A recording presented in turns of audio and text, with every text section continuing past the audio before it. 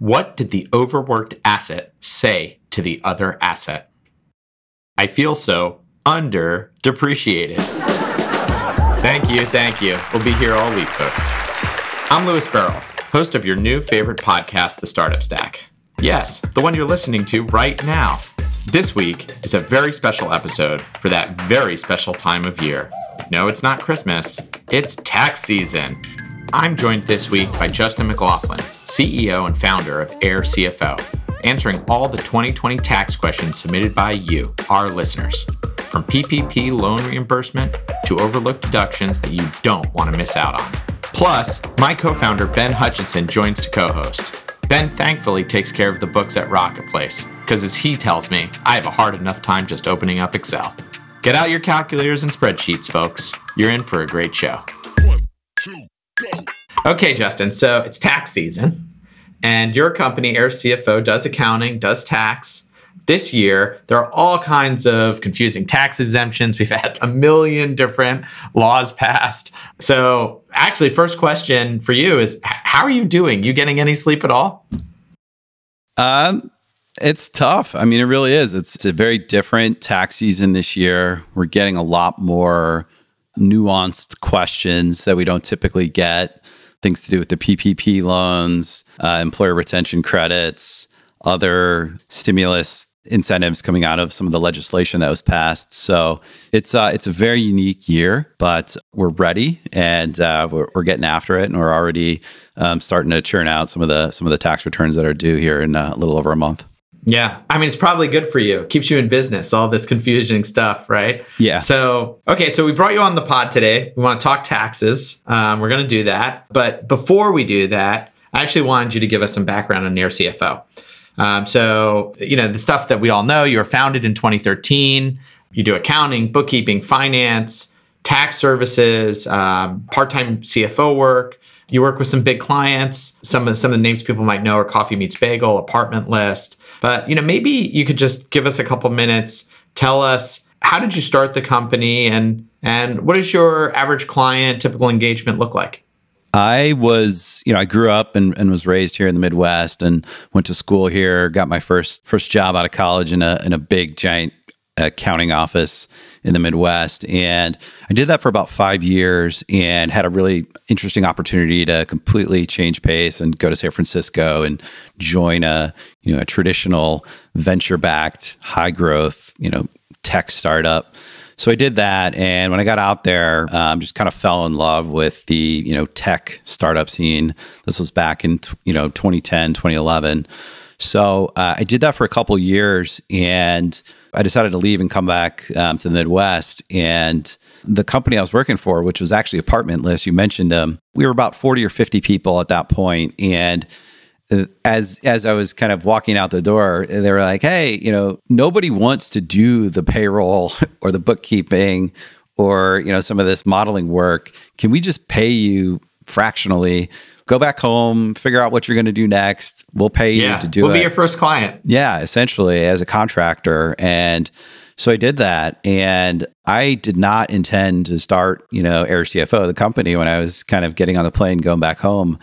As luck would have it, the founders over there, part of a couple of really good networks. And before I knew it, they were kind of sending me their founder friends that were in a similar position, which is early stage venture-backed company, 5 employees, 10 employees, 20 employees, and you just don't need a full-time CFO a lot of that time. You don't need a full-time bookkeeper. You don't need a full-time accounting controller. So over the years, I've essentially pieced together these different functions within a finance department or in the back office and helped to deploy kind of a fractional team to service as this solution, this back office solution to these early stage companies. And we exist now to kind of bridge the gap between, we call it bridge the gap between startup and scale up. You've done a lot more than just piece it together. I mean, you have 25 employees now. How many clients do you have? We have about 140 clients on a regular monthly basis.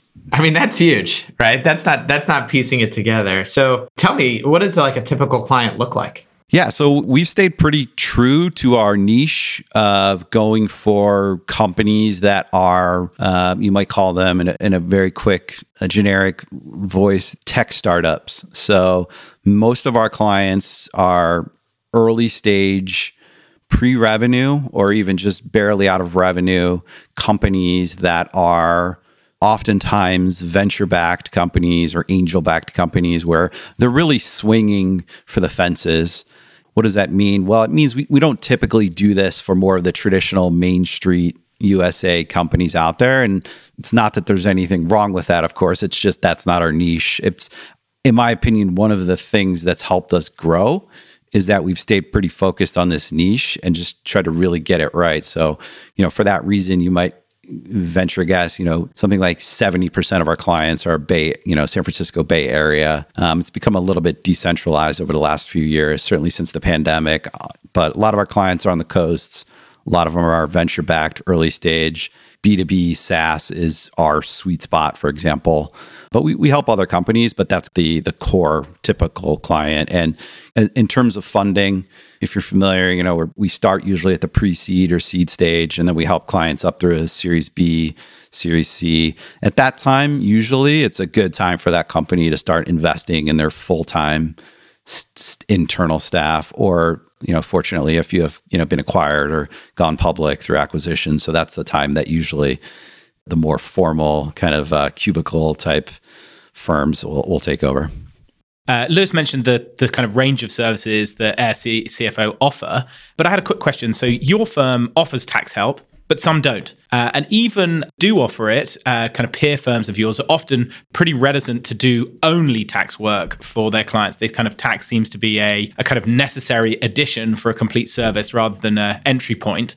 Kind of why is that the case? And kind of how does airCFO think about this? One of the things in kind of our history, our journey to tax was, for the first 5 or 6 years, we didn't do tax. And I only started in, roughly 2013. So we really didn't launch tax until the end of 2019. And it was a situation for us where we just felt like we weren't creating the right partnerships with these like tax CPA only firms. So we just essentially got a little bit annoyed and decided to build it in-house. But to your question, I knew that tax, for example, that's not my background. So I knew I wasn't going to bootstrap it as much as I bootstrapped some of the other stuff where we kind of, quote unquote, learned on the job. And it wasn't until we hit about 100 clients back at the end of 2019 that we decided to invest in a legitimate tax CPA. And, this was somebody that had gone through the Big Four. This was somebody that had spent years doing, hundreds, if not thousands of tax returns, because it's just one of those things where there's so much opportunity for risk and exposure if you don't really know what you're doing. And that's why we decided to wait until we got large enough to offer it. And yeah, I would agree that I couldn't imagine only doing taxes because it's one of those things that only comes up a couple times a year. It is kind of a necessary evil, to be honest. But that said, as we even though we're less than 2 years into it now, there is a lot of opportunity for advisory and stuff you can do in the off season that I couldn't imagine building the whole practice around that. But the fact that we are doing it now, this year we'll do about 75 of our clients' tax work. More and more opportunity is opening to provide some more advisory work. Hey, do you like our show? I do too. If you want to support the Startup Stack, the best way to do that is by subscribing and rating us on Apple Podcasts or wherever you listen to us. Also, send dad jokes, or if you have them, actual good jokes, to podcast@rocketplace.com. Feel free to send us feedback there too. Taxes really only come up a couple times a year, but that time is right now. So yeah. I'd love to dive a little bit into taxes. For our listeners out there, I want to give the big caveat, which is talk to your own tax advisors for specific tax advice. So all this advice we're going to give you today is, just general tax. We're talking about the broader topics, and Justin's been so gracious to talk to us about it. He also wanted me to mention that, he's not even the tax specialist at his firm. As far as I'm concerned, he's the smartest person I know on taxes. And I don't know, Ben might take offense to that. Ben does all our taxes at Rocket Place and manages all our books. Okay, so just to get started, as we dive into this section, what's like common tax lingo that every first-time startup founder needs to know? You said a lot of your companies are pre-revenue, right? Backed by angels. Yeah, well, I think when it comes to taxes, at a very, very high level, there's really three types of taxes that almost all of our clients run into. You have income tax, which that's what everybody's talking about when they're talking about April 15th and tax season. And then you have two below that, which are payroll tax and sales tax. We can definitely talk mostly about income tax, but just really quickly, payroll tax is one of those things where you have to have it sorted out on day one. If you're going to open a company, you're going to even go into business for yourself, if you're going to run payroll, you got to have your payroll tax sorted out. We, just very quickly, you should definitely in 2021 be using software for that. Very inexpensive solutions. They're incredible startup solutions like Gusto or JustWorks or Rippling, which will handle all that for you. You should never lose sleep over payroll tax. The next one, quickly, sales tax. This is something that's very interesting. You could certainly do probably a whole talk just on sales tax, but the states run sales tax, not the federal government. And it's very difficult to answer it very quickly. But basically, your mileage may vary depending on the state you're in, but whether or not what you're selling is taxable or when to charge tax. And there's specific software out there that will help you, like Avalara and TaxJar. Those are a couple of the products we use with our clients. But sales tax is in and of itself kind of a beast, and you should definitely spend a little bit of time kind of educating yourself on that. And then certainly there's income tax and more, I would call them like more general business taxes.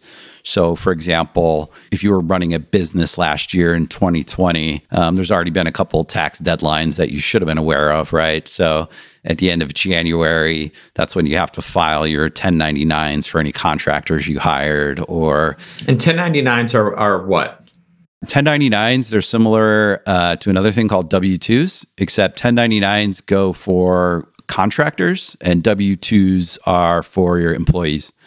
And those are basically, they're called informational tax returns that go to the IRS to let them know, hey, we paid $10,000 last year for legal fees, and therefore the IRS can kind of use that to match up on their side when that person files their law firm tax return. So right now at the beginning of March, in a dream world, all of your startups who you're working with should have already done their 1099s and W-2s. That's kind of like the first thing to do in the year.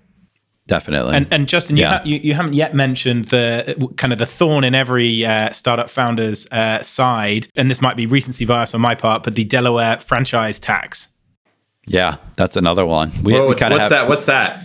Yeah, as soon as we're done with 1099s and W-2s, we move on to Delaware franchise. Delaware franchise is, it only takes an hour or two, but it's a tax return essentially that almost acts like a registration fee for the state of Delaware. So, very quickly, most investors, doesn't matter what state you're operating in, most investors are investing in Delaware C Corps.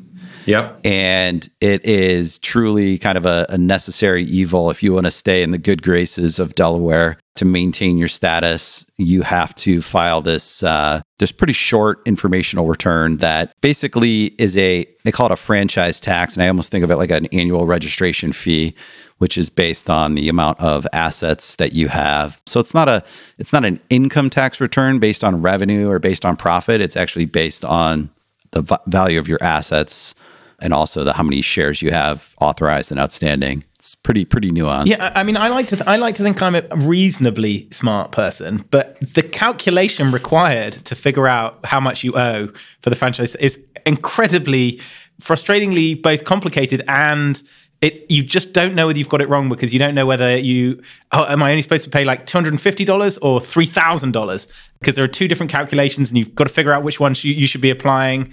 And this is something I always, every year, try and get free advice on from people like Justin. There's one of the things that I need someone just to sense check my answer on.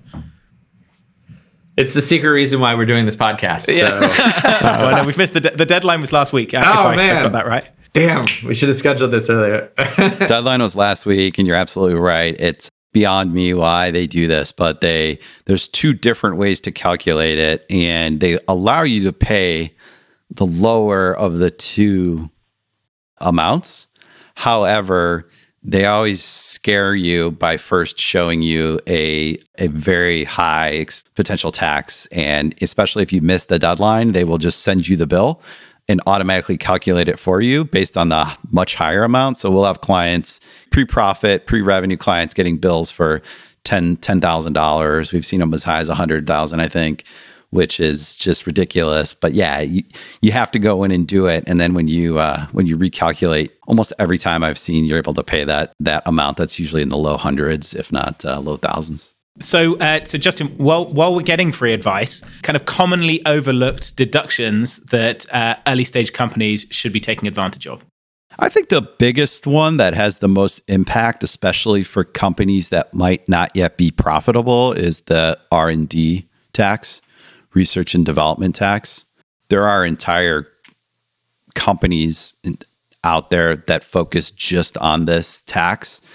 The idea here is that the IRS and the tax code, gives you the opportunity to basically get a large tax credit back for money that you put into research and development.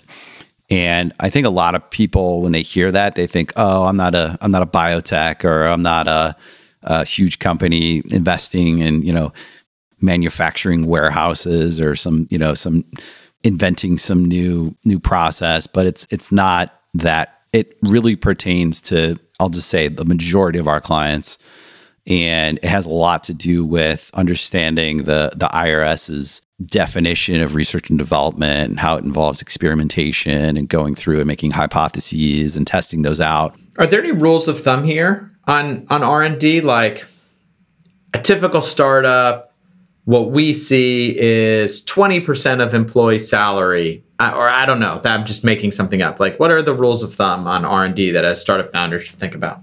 Basic rule of thumb, I would say, is when we go into it, is if you have an engineering team and you have a product management team, those are going to be the people that we're going after, trying to understand what it is exactly they do. And if their work can qualify as R&D, then we are able to essentially take that credit. And I think the other really important thing to mention is that like 100% of their salary?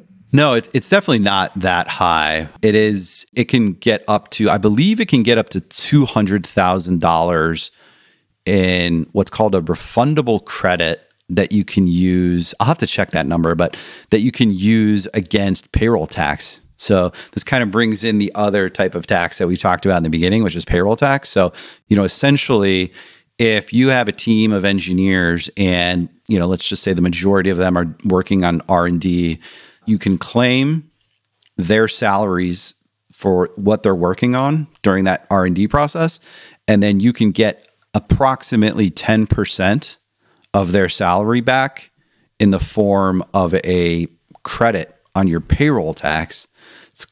Sounds a little complicated, but long story short, if you have an engineer making $100,000 a year and they spend 100% of their time on R&D, just for that one person, you can get a $10,000 credit back on your tax return. I'm taking notes. I'm like Ben, apply for R&D credits. We have applied for R&D credits, but both in the US and in Canada. As you know, we have part of the team here in the US and part of the team up in Canada. So we opened it up to our community to send in their tax questions. So let's kind of run through some of the questions we got there. Are there any specific industries where startup founders have new tax rules or kind of potential changes that they need to worry about, take advantage of for 2021? Yeah, well, definitely the R&D tax credit that I mentioned a little bit earlier. That's one that I would still consider that newer relative to many of the other standing tax deductions that have been in place for decades. So that's definitely one that's well worth looking into. And then I think the other thing that we run into when we're talking to some of our companies is there's actually there's quite a bit of city level and state level tax credits that are available, especially to, startups, early stage companies that are creating jobs, companies that might be run or started by a minority. New York, for example, these apply. In California, and more specifically San Francisco, they have some of these city level tax credits. There's some other things called opportunity zone credits that a lot of people it's one of those things you hear about. But, if you're working with, for example, a CPA, a tax CPA that's not in your state or in your city even, they might not be aware of these as they pertain to your local space. So I would definitely encourage people to spend a little bit of time just on Google with their city or state and understanding, credits or tax deductions for startups, especially if you pertain to kind of a specific type of person, minority owned or even your industry. I mean, San Francisco, I don't know if they still do this, but San Francisco used to do biotechnology. They would have special credits for biotech companies, for one example. Okay, thank you. Here's another one. I'm the founder of a 5-person startup without a CFO. What tax software should we be running year round? I don't know if I'd even recommend a tax software in particular that you would run. So going back to the beginning when we talked about it, certainly there's the payroll tax side of things, which if you're running payroll, any legitimate payroll company should be, taking care of your payroll taxes for you as part of their service. Similar to sales tax. Sales tax is one of those necessary evils where you might have to run it. So for example, if you're a small e-commerce company running on Shopify, for example, you might be able to plug in TaxJar or Avalara on your sales tax to make sure you stay compliant. But as it pertains to income tax and the kind of end of year, April 15th tax filing, most companies, most startups, certainly small ones, unless you're trying to go the do-it-yourself route where you want to have something like TurboTax, most companies will not have a tax software at all. What about other software? I mean, we've mentioned payroll, but what about, what are your thoughts on accounting software platforms? I got a lot of thoughts there. That's kind of where we hang our hat in the space, is kind of knowing all the latest and greatest and still the incumbents. Should I use QuickBooks or should I use Xero? Should I use, Divvy or Brex? Or there's a couple new ones out there. So I think there's been in this last 10 years, there's just been this amazing explosion of all these specialty, fintech applications that handle, specific tasks that just are all helping to, reduce paper, increase automation and whatnot. So just, some of the typical tech stack in the back office for a company that we work with, QuickBooks Online is usually the center of it all. An easy alternative that you might get behind is Xero. They've been around now for quite some time and they're not going anywhere. On the payroll side, I've already mentioned this, but Gusto, they've been around now for over 10 years. They just revolutionized payroll. There's a lot of the incumbents, ADP, Paychex, and I think when Gusto came along, they really put a ton of effort and time into the UI and the UX of their program. So we've been recommending them for almost a decade, ever since I started. More recently, a couple of alternatives in the space that are up and comers are Rippling and JustWorks, a couple of other great companies. What should I be looking for as I interview companies to become my startup's finance partner? Any red flags?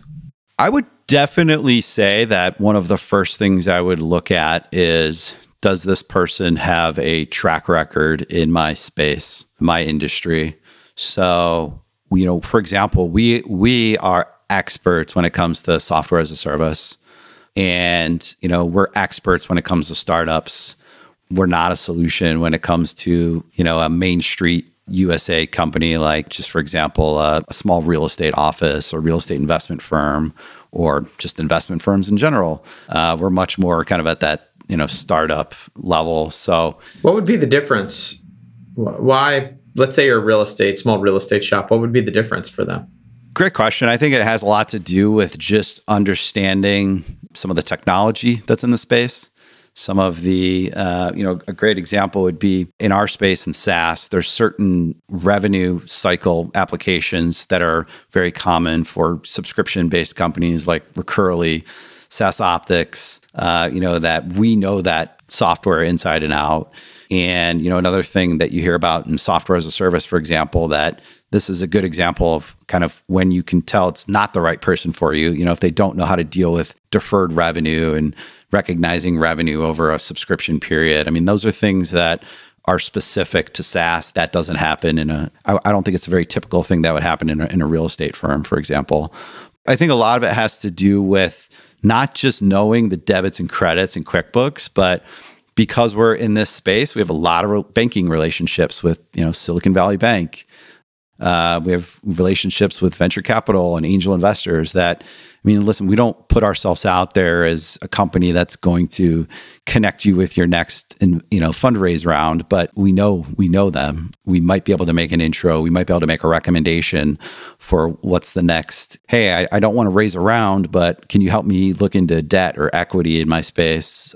So we might turn them on to somebody like Lighter Capital or some of these other funding sources, like alternative funding sources that don't dilute the founder's equity. So it's just it's a little bit about networking, a little bit about knowing the technology specific to the space, and that's made a big difference for us. Now we're going to play a game, okay? This is the 10-second tax tips game, and you've got 10 seconds to answer every question. We're going to do 5 questions. So, Ben? Yeah. I'm going to need you to I'm ready set on the the timer. stopwatch, yeah. Okay. Justin, are you ready? Ready as I'll ever be. Okay, here we go. First question. Is the cost of digital marketing deductible? Yes, as long as it's for business purposes, yes. Okay. Is money received from an economic injury disaster loan taxable?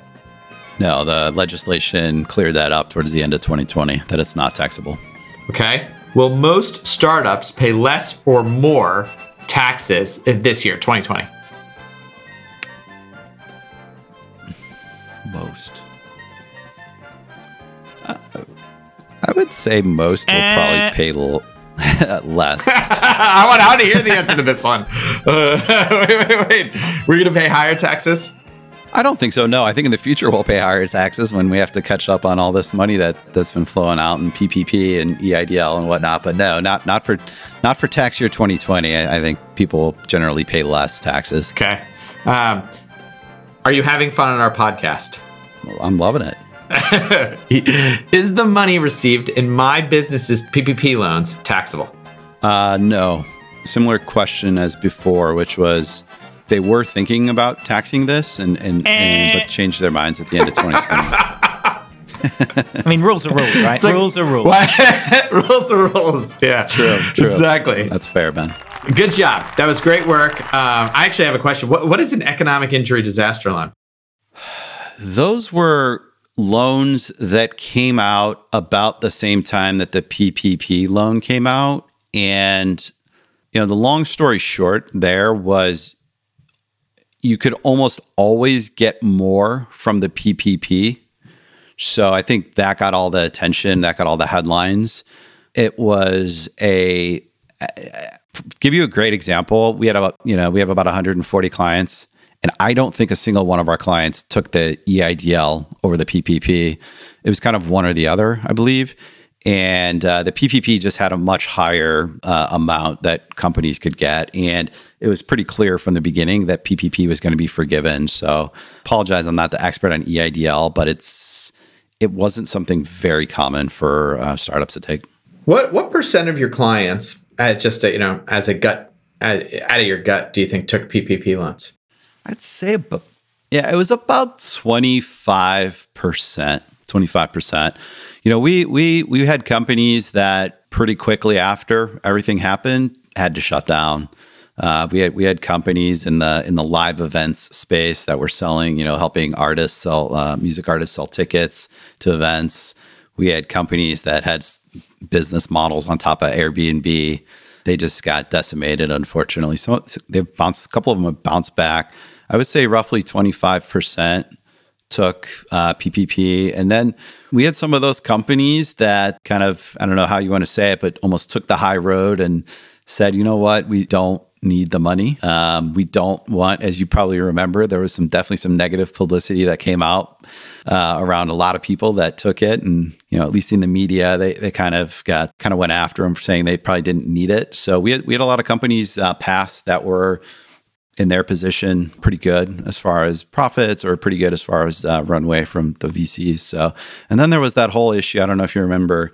There was questions about whether or not a VC-backed company was going to be able to get it. There was something in the legislation that said something like, if you're majority owned by a VC that doesn't qualify, you can't get it either. So there was a little bit of confusion there. But yeah, probably about 25%. And it was the life raft that quite a few of our companies needed. That's for sure.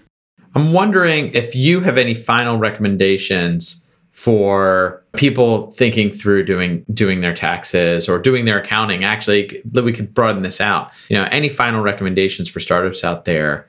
Yeah, sure. So one thing that a lot of companies don't know is, if you weren't profitable at the end of the day, when you close out your books for 2020 and you weren't profitable, you can file for an extension, a 6-month extension on your taxes.